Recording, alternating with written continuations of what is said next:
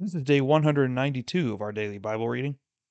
We'll be completing chapters 26 through 28 of Matthew, and we're going to stop there because these chapters are long, and I want us to focus on what is happening here rather than jumping straight into Mark. So we're going to only do these 3 chapters today.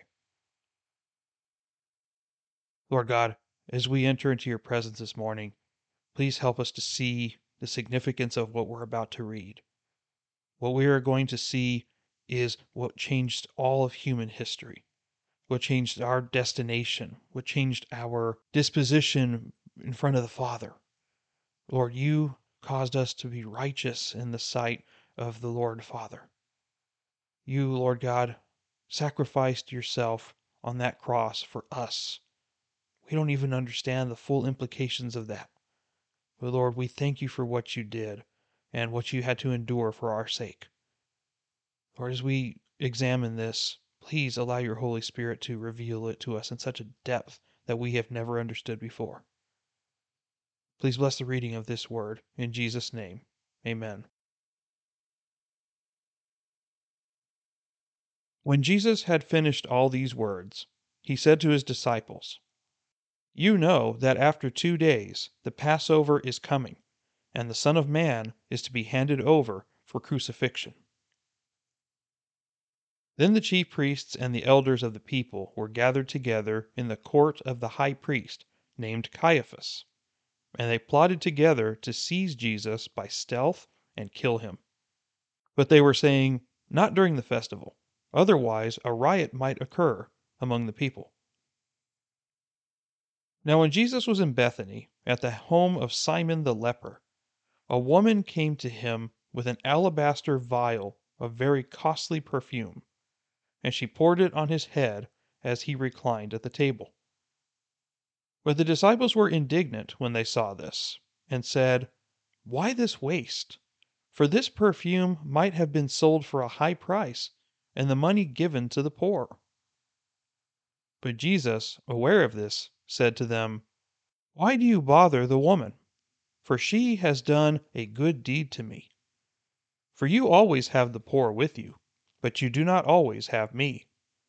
For when she poured this perfume on my body, she did it to prepare me for burial. Truly, I say to you, wherever this gospel is preached in the whole world, what this woman has done will also be spoken of in memory of her." Then one of the 12, named Judas Iscariot, went to the chief priests, and said, "What are you willing to give me to betray him to you?" And they weighed out 30 pieces of silver to him. From then on, he began looking for a good opportunity to betray Jesus. Now on the first day of unleavened bread, the disciples came to Jesus and asked, "Where do you want us to prepare for you to eat the Passover?" And he said, "Go into the city to a certain man, and say to him, 'The teacher says, my time is near. I am to keep the Passover at your house with my disciples.'" The disciples did as Jesus had directed them, and they prepared the Passover. Now when evening came, Jesus was reclining at the table with the 12 disciples. As they were eating, he said, "Truly, I say to you, that one of you will betray me." Being deeply grieved, they each one began to say to him, "Surely not I, Lord." And he answered, "He who dipped his hand with me in the bowl is the one who will betray me. The Son of Man is to go, just as it is written of him. But woe to that man by whom the Son of Man is betrayed. It would have been good for that man if he had not been born." And Judas, who was betraying him, said, "Surely it is not I, Rabbi." Jesus said to him, "You have said it yourself." While they were eating, Jesus took some bread, and after a blessing, he broke it and gave it to the disciples, and said, "Take, eat, this is my body." And when he had taken a cup and given thanks, he gave it to them, saying, Drink from it, all of you, for this is my blood of the covenant, which is poured out for many for forgiveness of sins. But I say to you, I will not drink of this fruit of the vine from now on until that day when I drink it new with you in my Father's kingdom." After singing a hymn, they went out to the Mount of Olives. Then Jesus said to them, "You will all fall away because of me this night. For it is written, I will strike down the shepherd, and the sheep of the flock shall be scattered. But after I have been raised, I will go ahead of you to Galilee." But Peter said to him, "Even though all may fall away because of you, I will never fall away."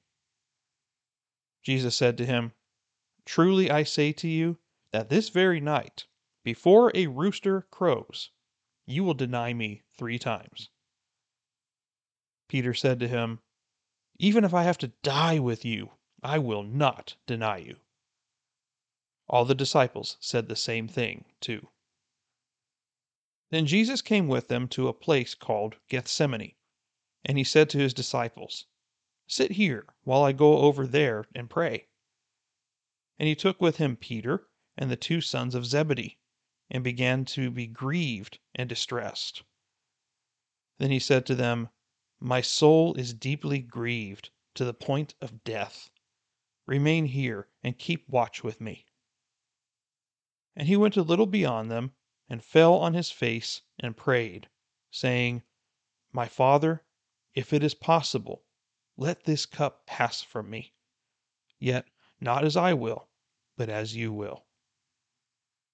And he came back to the disciples and found them sleeping, and said to Peter, "So you men could not keep watch with me for 1 hour? Keep watching and praying that you may not enter into temptation. The spirit is willing, but the flesh is weak." He went away again a second time, and prayed, saying, "My Father, if this cannot pass away until I drink it, your will be done." Again he came and found them sleeping, for their eyes were heavy. And he left them again, and went away and prayed a third time, saying the same thing once more. Then he came to the disciples and said to them, "Are you still sleeping and resting? Behold, the hour is at hand, and the Son of Man is being betrayed into the hands of sinners. Get up, let us be going. Behold, the one who betrays me is at hand." While he was still speaking, behold, Judas, one of the 12, came up accompanied by a large crowd with swords and clubs, who came from the chief priests and elders of the people.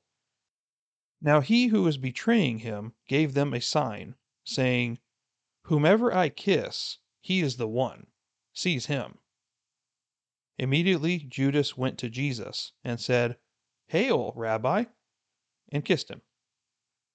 And Jesus said to him, "Friend, do what you have come for." Then they came and laid hands on Jesus and seized him. And behold, one of those who were with Jesus reached and drew out his sword, and struck the slave of the high priest, and cut off his ear. Then Jesus said to him, "Put your sword back into its place, for all those who take up the sword shall perish by the sword. Or do you think that I cannot appeal to my Father, and he will at once put at my disposal more than 12 legions of angels? How then will the scriptures be fulfilled, which say that it must happen this way?" At that time Jesus said to the crowds, "Have you come out with swords and clubs to arrest me, as you would against a robber? Every day I used to sit at the temple teaching, and you did not seize me then. But all this has taken place to fulfill the scriptures of the prophets." Then all the disciples left him and fled. Those who had seized Jesus led him away to Caiaphas, the high priest, where the scribes and the elders were gathered together. But Peter was following him at a distance, as far as the courtyard of the high priest, and entered in, and sat down with the officers to see the outcome. Now the chief priests and the whole council kept trying to obtain false testimony against Jesus, so that they might put him to death. They did not find any, even though many false witnesses came forward. But later on, two came forward and said, "This man stated, 'I am able to destroy the temple of God and to rebuild it in 3 days.'" The high priest stood up and said to him, "Do you not answer? What is it that these men are testifying against you?" But Jesus kept silent. And the high priest said to him, "I adjure you by the living God, that you tell us whether you are the Christ, the Son of God." Jesus said to him, "You have said it yourself. Nevertheless, I will tell you. Hereafter you will see the Son of Man sitting at the right hand of power, and coming on the clouds of heaven." Then the high priest tore his robes and said, "He has blasphemed. What further need do we have of witnesses? Behold, you have now heard the blasphemy. What do you think?" They answered, "He deserves death." Then they spat in his face and beat him with their fists, and others slapped him and said, "Prophesy to us, you Christ. Who is the one who hit you?" Now Peter was sitting outside in the courtyard, and a servant girl came to him and said, "You too were with Jesus the Galilean." But he denied it before them all, saying, "I don't know what you're talking about." When he had gone out to the gateway, another servant girl saw him and said to those who were there, "This man was with Jesus of Nazareth." And again he denied it with an oath, "I do not know this man." A little later, the bystanders came up and said to Peter, "Surely you too are one of them, for even the way you talk gives you away." Then he began to curse and to swear, "I do not know the man." And immediately the rooster crowed. And Peter remembered the word which Jesus had said, "Before a rooster crows, you will deny me 3 times." And he went out and wept bitterly. Now when morning came, all the chief priests and the elders of the people conferred together against Jesus to put him to death. And they bound him and led him away and delivered him to Pilate, the governor. Then when Jesus, who had betrayed him, saw that he had been condemned, he felt remorse, and returned the 30 pieces of silver to the chief priests and elders, saying, "I have sinned by betraying innocent blood." But they said, "What is that to us? See to that yourself." And he threw the pieces of silver into the temple sanctuary and departed. And he went away and hanged himself. The chief priests took the pieces of silver and said, "It is not lawful to put them into the temple treasury, since it is the price of blood." And they conferred together, and with the money bought the potter's field, as a burial place for strangers. For this reason, that field has been called the field of blood to this day. Then that which was spoken through Jeremiah the prophet was fulfilled. And they took the 30 pieces of silver, the price of the one whose price had been set by the sons of Israel, and they gave them for the potter's field, as the Lord directed me. Now Jesus stood before the governor, and the governor questioned him, saying, "Are you the king of the Jews?"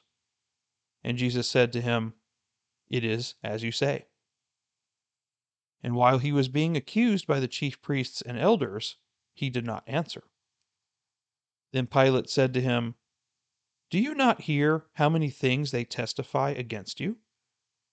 And he did not answer him with regard to even a single charge. So the governor was quite amazed. Now at the feast, the governor was accustomed to release for the people any one prisoner whom they wanted. At that time they were holding a notorious prisoner, called Barabbas. So when the people gathered together, Pilate said to them, "Whom do you want me to release for you, Barabbas or Jesus, who is called Christ?" For he knew that because of envy they had handed him over. While he was sitting on the judgment seat, his wife sent him a message saying, "Have nothing to do with that righteous man, for last night I suffered greatly in a dream because of him." But the chief priests and the elders persuaded the crowds to ask for Barabbas and to put Jesus to death.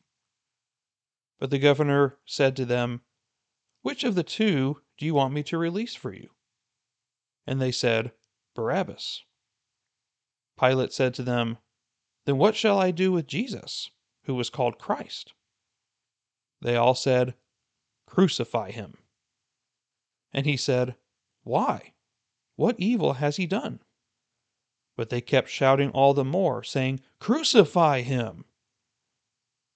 When Pilate saw that he was accomplishing nothing, but rather that a riot was starting, he took water and washed his hands in front of the crowd, saying, "I am innocent of this man's blood.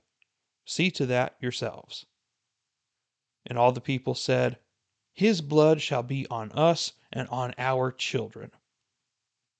Then he released Barabbas for them, but after having Jesus scourged, he handed him over to be crucified. Then the soldiers of the governor took Jesus into the praetorium and gathered the whole Roman cohort around him. They stripped him and put a scarlet robe on him. And after twisting together a crown of thorns, they put it on his head, and a reed in his right hand, and they knelt down before him and mocked him, saying, "Hail, King of the Jews!" They spat on him, and took the reed and began to beat him on the head. After they had mocked him, they took the scarlet robe off him, and put his own garments back on him, and led him away to crucify him. As they were coming out, they found a man of Cyrene named Simon, whom they pressed into service to bear his cross. And when they came to the place called Golgotha, which means place of a skull, they gave him wine to drink mixed with gall, and after tasting it, he was unwilling to drink. And when they had crucified him, they divided up his garments among themselves by casting lots. And sitting down, they began to keep watch over him there. And above his head they put up the charge against him, which read, "This is Jesus, the King of the Jews." At that time 2 robbers were crucified with him, one on the right and one on the left. And those passing by were hurling abuse at him, wagging their heads and saying, "You who are going to destroy the temple and rebuild it in 3 days, save yourself. If you are the Son of God, come down from the cross." In the same way, the chief priests also, along with the scribes and elders, were mocking him and saying, "He saved others. He cannot save himself. He is the King of Israel. Let him now come down from the cross, and we will believe in him. He trusts in God. Let God rescue him now, if he delights in him. For he said, 'I am the Son of God.'"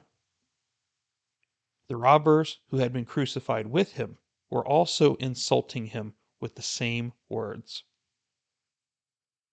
Now from the 6th hour, darkness fell upon the land until the 9th hour.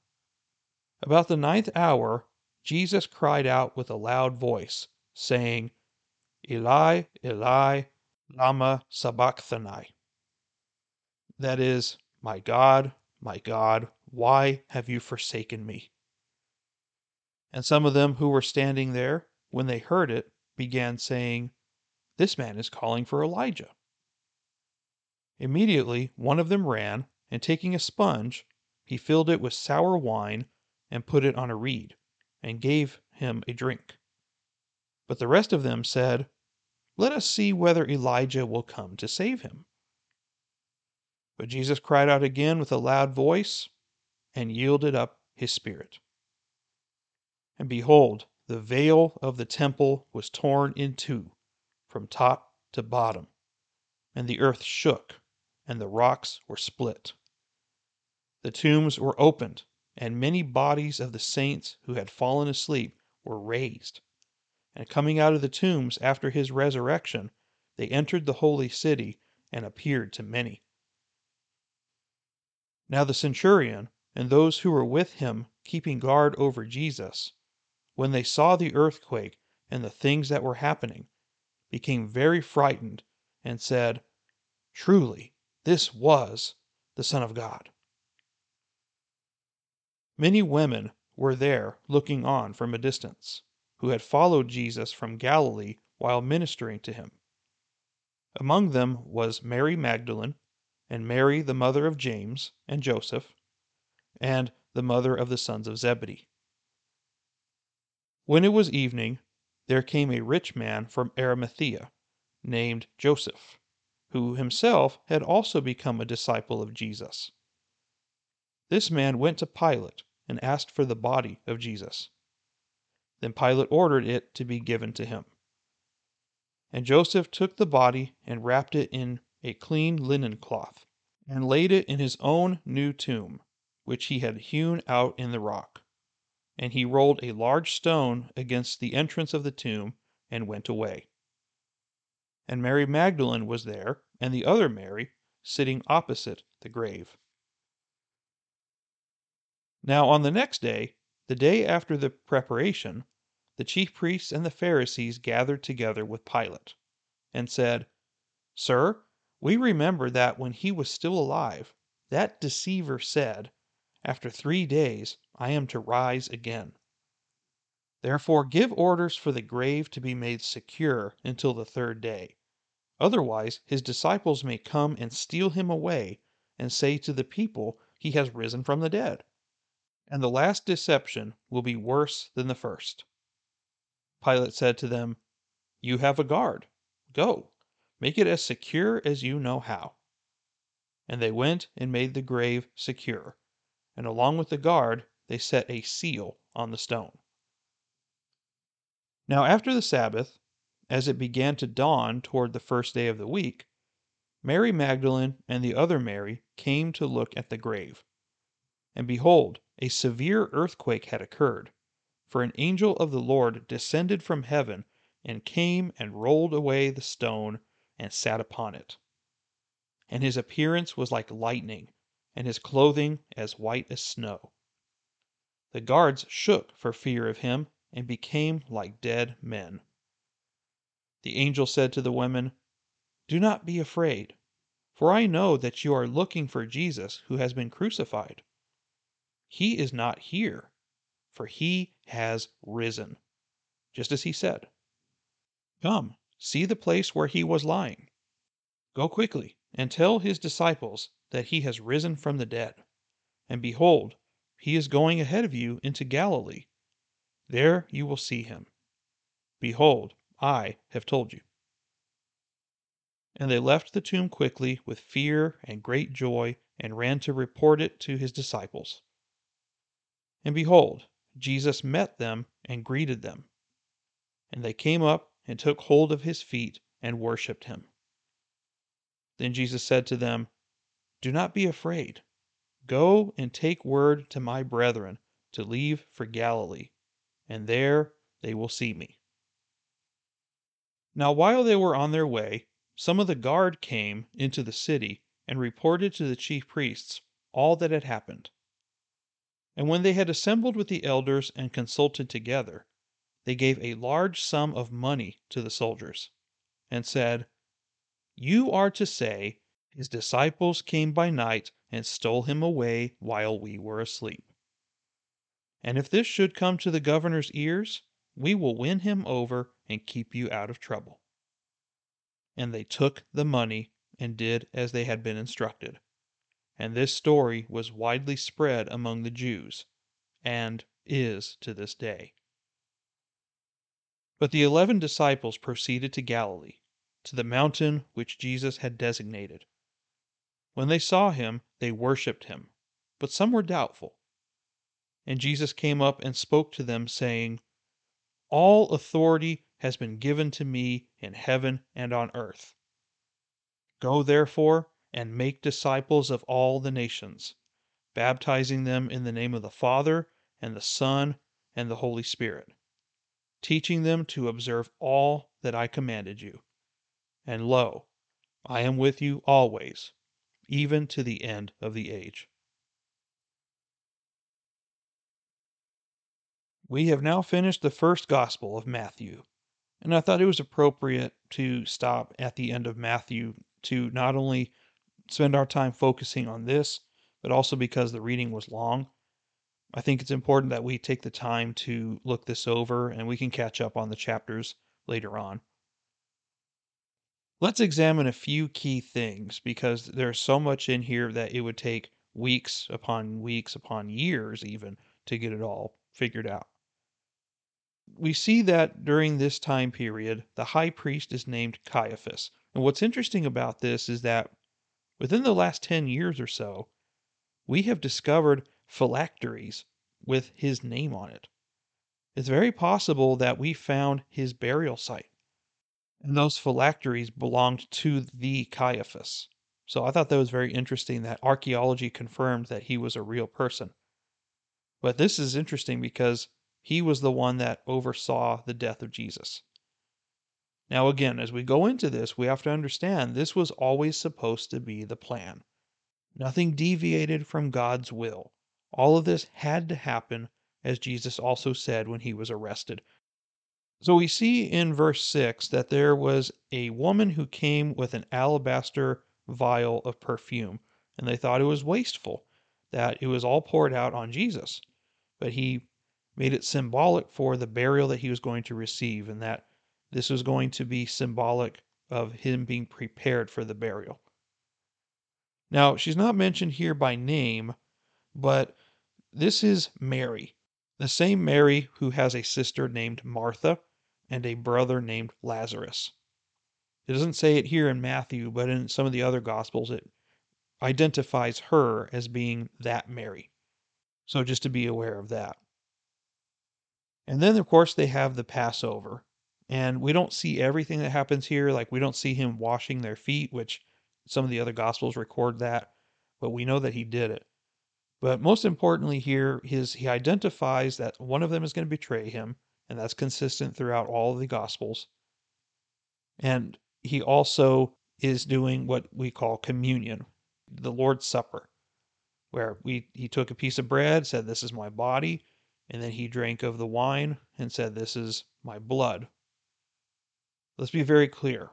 True Christianity does not believe in transubstantiation. What that means is, like the Catholics believe, that when you eat the bread, that it becomes the literal body of Christ, the flesh of Jesus within your stomach. That's disgusting to even think about, but that is what they believe. We understand it to be symbolic. We use that time to celebrate what Jesus did and to remember what cost he paid for us. So we understand it as is literally said in the Bible. This is done in remembrance of him, not as any sort of divine cannibalism. Then he goes into the garden and prays, and this in this particular gospel it doesn't say it either, but in one of the gospels it describes that while he's praying, because he says here that he is grieved to the point of death. I mean, that is some extreme stress and anxiety. But it says that in one of the other gospels that he was sweating blood. And this is a condition that can actually happen through extreme distress. This is not just something that Jesus did uniquely. Any human can do this, but it comes through extreme distress. So it is a real condition that really can happen. And of all the times that he needed them and to support him and to keep guard, they fell asleep. They were supposed to keep watch, and they couldn't do it. I find that so sad. I know it happened intentionally. Everything happened for a reason, but I find it so sad that in his greatest darkest hour before his crucifixion, they couldn't be with him in the way that he needed them. And I found that so sad. It just really isolates him. And I think that's part of why it happened that way, to isolate him, to show that this is something that he must carry alone. But what does he pray to the Father at that time? He says, Father, if it is possible, let this cup pass from me. So, what cup is he talking about?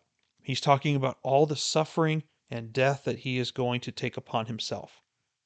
He understands that he's going to go on that cross and he's going to take all the sin of mankind, past, present, and future, all at once and nail it to that cross. It's temporary, yes, but it is extremely painful. Only the Son of Man could do this. Only someone who is divine could handle that much of a burden. But secondly is he understands that it is a separation from God. That's why he cries out on the cross, my God, why have you forsaken me?" Not only to fulfill prophecy, which David wrote in a psalm, but also because at that moment that the sin was applied to him, God could not even look at his own son. He was isolated for the first time in his entire existence. He was severed from his connection with God the Father. And that frightened him. He had never experienced that before. And he felt utterly abandoned. That is the cup that he wanted to pass from him. Now, he's not saying that he wanted to get out, but what he was doing is in his human nature, he felt the fear. And he asked God, if there's any other way, let's do it. But what does he say? Yet not as I will, but as you will. He was obedient to the Father to the end. He offered if there was another way, but if there was no other way, then let your will be done, Lord God.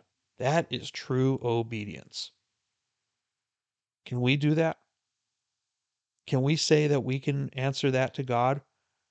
That I don't want to do this, but if it's your will, God, I will do it happily. There are going to be times in our lives where we will be either outside of our comfort zone in the name of God, or we will be put in similar situations to the first church. Our lives will be threatened. We will be beaten and utterly killed for the name of God, potentially. We need to be ready for that. That's what we signed up for. And we need to be ready to do whatever is necessary to fulfill the kingdom of God.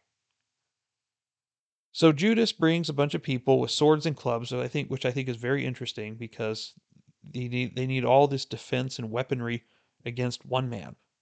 Or perhaps they're worried that the disciples are going to attack and start a revolt of some kind. But he went peacefully. But there was one man who drew his sword and cut off the ear of the slave of the high priest, and that isn't mentioned here by name yet, but in one of the other gospels it's identified as being Peter. We also don't see it in this particular gospel, but Jesus picks up the ear and he puts it back on. He just picks it up and applies it back to the guy's head and he heals it back on. And his name is Malchus. But then he says something very profound in verse 52. Put your sword back into its place, for all those who take up the sword will die by the sword. But then he reminds them, if you believe who I really am, and if you think this is going out of plan, don't you think God is going to send legions of angels? And don't you understand that I have legions of angels at my disposal at any given time? If I needed to be rescued, I could make it happen. But what does he say? How will the scriptures be fulfilled which say that it must happen this way? All of this happened intentionally because God had to fulfill his prophecy. This all happened intentionally. There was no other way to do this. And just as Jesus predicted, they all fled from him. Except for Peter. Peter's the only one. He fled, but he also stuck around to see what was going on. But we know what happens to Peter. that he denies Jesus 3 times, even to the point of cussing and swearing, and then he gets humiliated. Well, what's very interesting is that when Jesus is standing in front of the high priest, there are false witnesses that are making up stuff about him. But it says in verse 63 that he kept silent. And the men that were accusing him remembered what he said 3 years prior, that the temple could be destroyed and that he would be able to rebuild it in 3 days. And they remembered that, and they used that as the grounds for blasphemy. And that was all they really had to go on. But what none of them understood was the temple he was referring to was himself, his body. That his body was going to perish, and then within 3 days he was going to be restored. And he kept silent the whole time until he made him answer with an oath. I adjure you by the living God. The living God is right in front of you. They don't understand that. I adjure you, I command you by the living God. And Jesus had to answer to be obedient to the oath.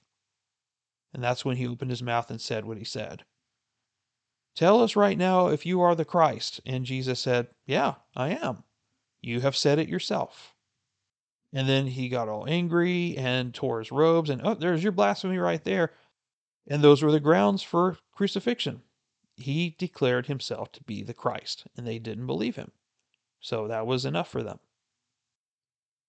Now, in chapter 27, we see Judas fulfill prophecy as well. He got 30 pieces of silver for betraying Jesus, which was already predicted.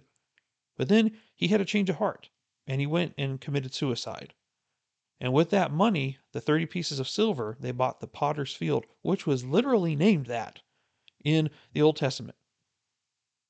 I just find that fascinating. That is how you know the difference between God's prophecy and the fake prophecy in the world, that it is specific and it is detailed in these predictions and they come true exactly as stated.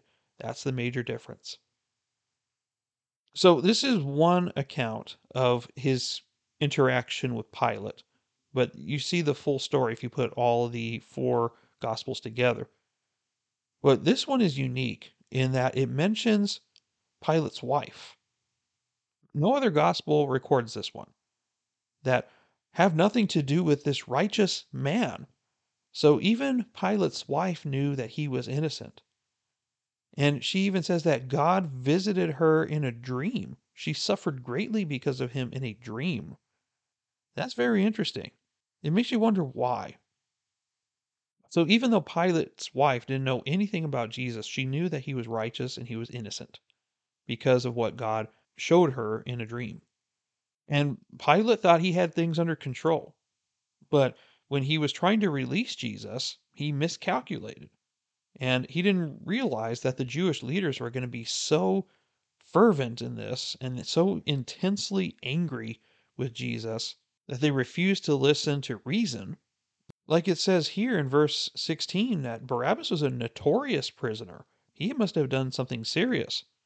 And yet they still wanted to release him over Jesus, which is crazy. So we know the story. As we go into the crucifixion, you can see it for yourself.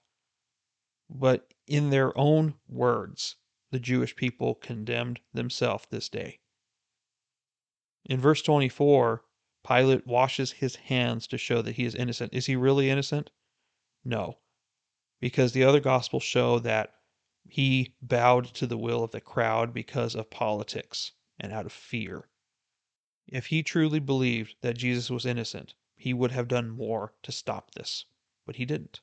So he's equally as guilty. He can wash his hands and think he's okay, but he's not.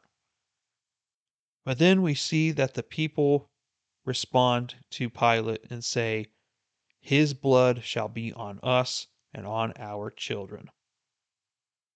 I find that very sad that they said that because they have no idea what they've done. And yeah, they're exactly right. His blood shall be on us and our children in such a way that it betrays them. They are being constantly condemned because of what they've done. It is a shame what the Jewish people did to their Messiah, to our Messiah. That is no excuse to treat them poorly, by the way. That is why throughout history you see things like the Holocaust. In reality, the Holocaust was sanctioned by the Catholic Church. Hitler himself was a Catholic. And when the Jewish people reached out to the Catholic Church, they said, "You deserve to die because you murdered the Messiah." That's not the right answer. That's not the right way to approach this. They did this in their ignorance. Why did they throw him to the wolves? Why did they want him crucified? Pilate figured it out. Verse 18. He knew that because of envy they had handed him over. They were jealous of him, the Pharisees and the Sadducees. They were jealous of him. That's why they wanted him dead. It really hasn't changed throughout human history. It still remains that way. In verse 38, we see the two robbers who were crucified to his side. This is an incomplete picture of what happened here. And I did a sermon on that recently. But the thing is that this is exactly what happened.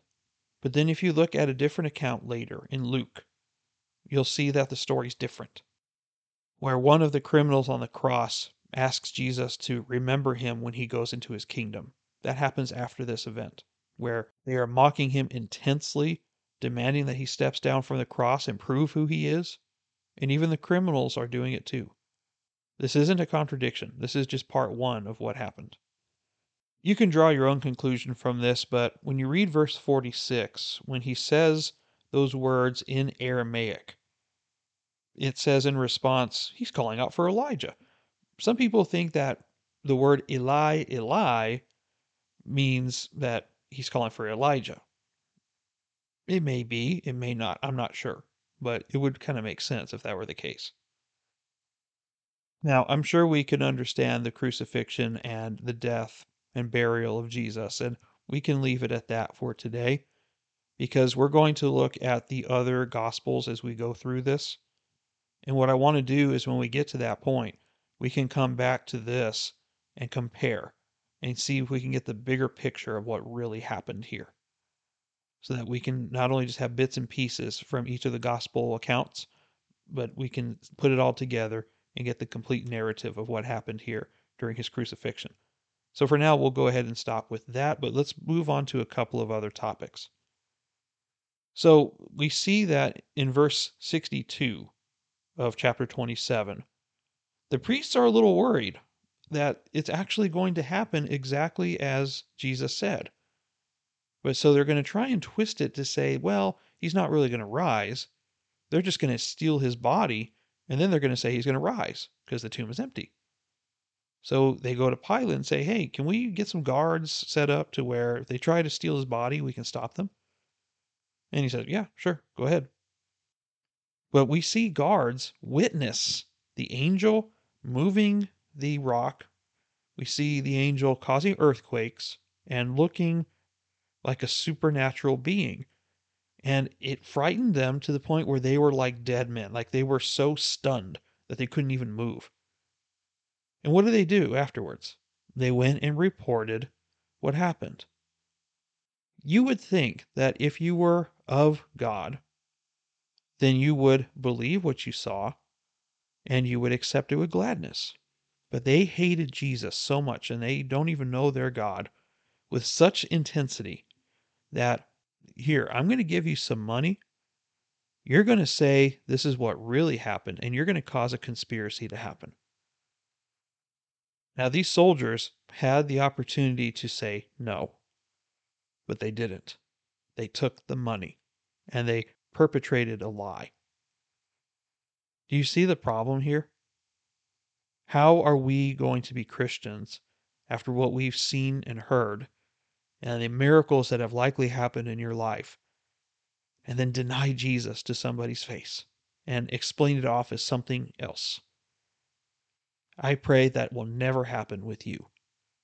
If you are truly God's child, you will not. But I pray that you would never, in your darkest moments, betray the Lord, to deny him, to blaspheme his name, to call upon hatred toward him. Let's not be like these guards. They saw amazing, wonderful things that were indisputable, and we don't know what kind of conscience that they had either. But they submitted to the fear of the people and the greed of wealth. I pray that we would never sacrifice our integrity like that, especially with what we have seen and heard.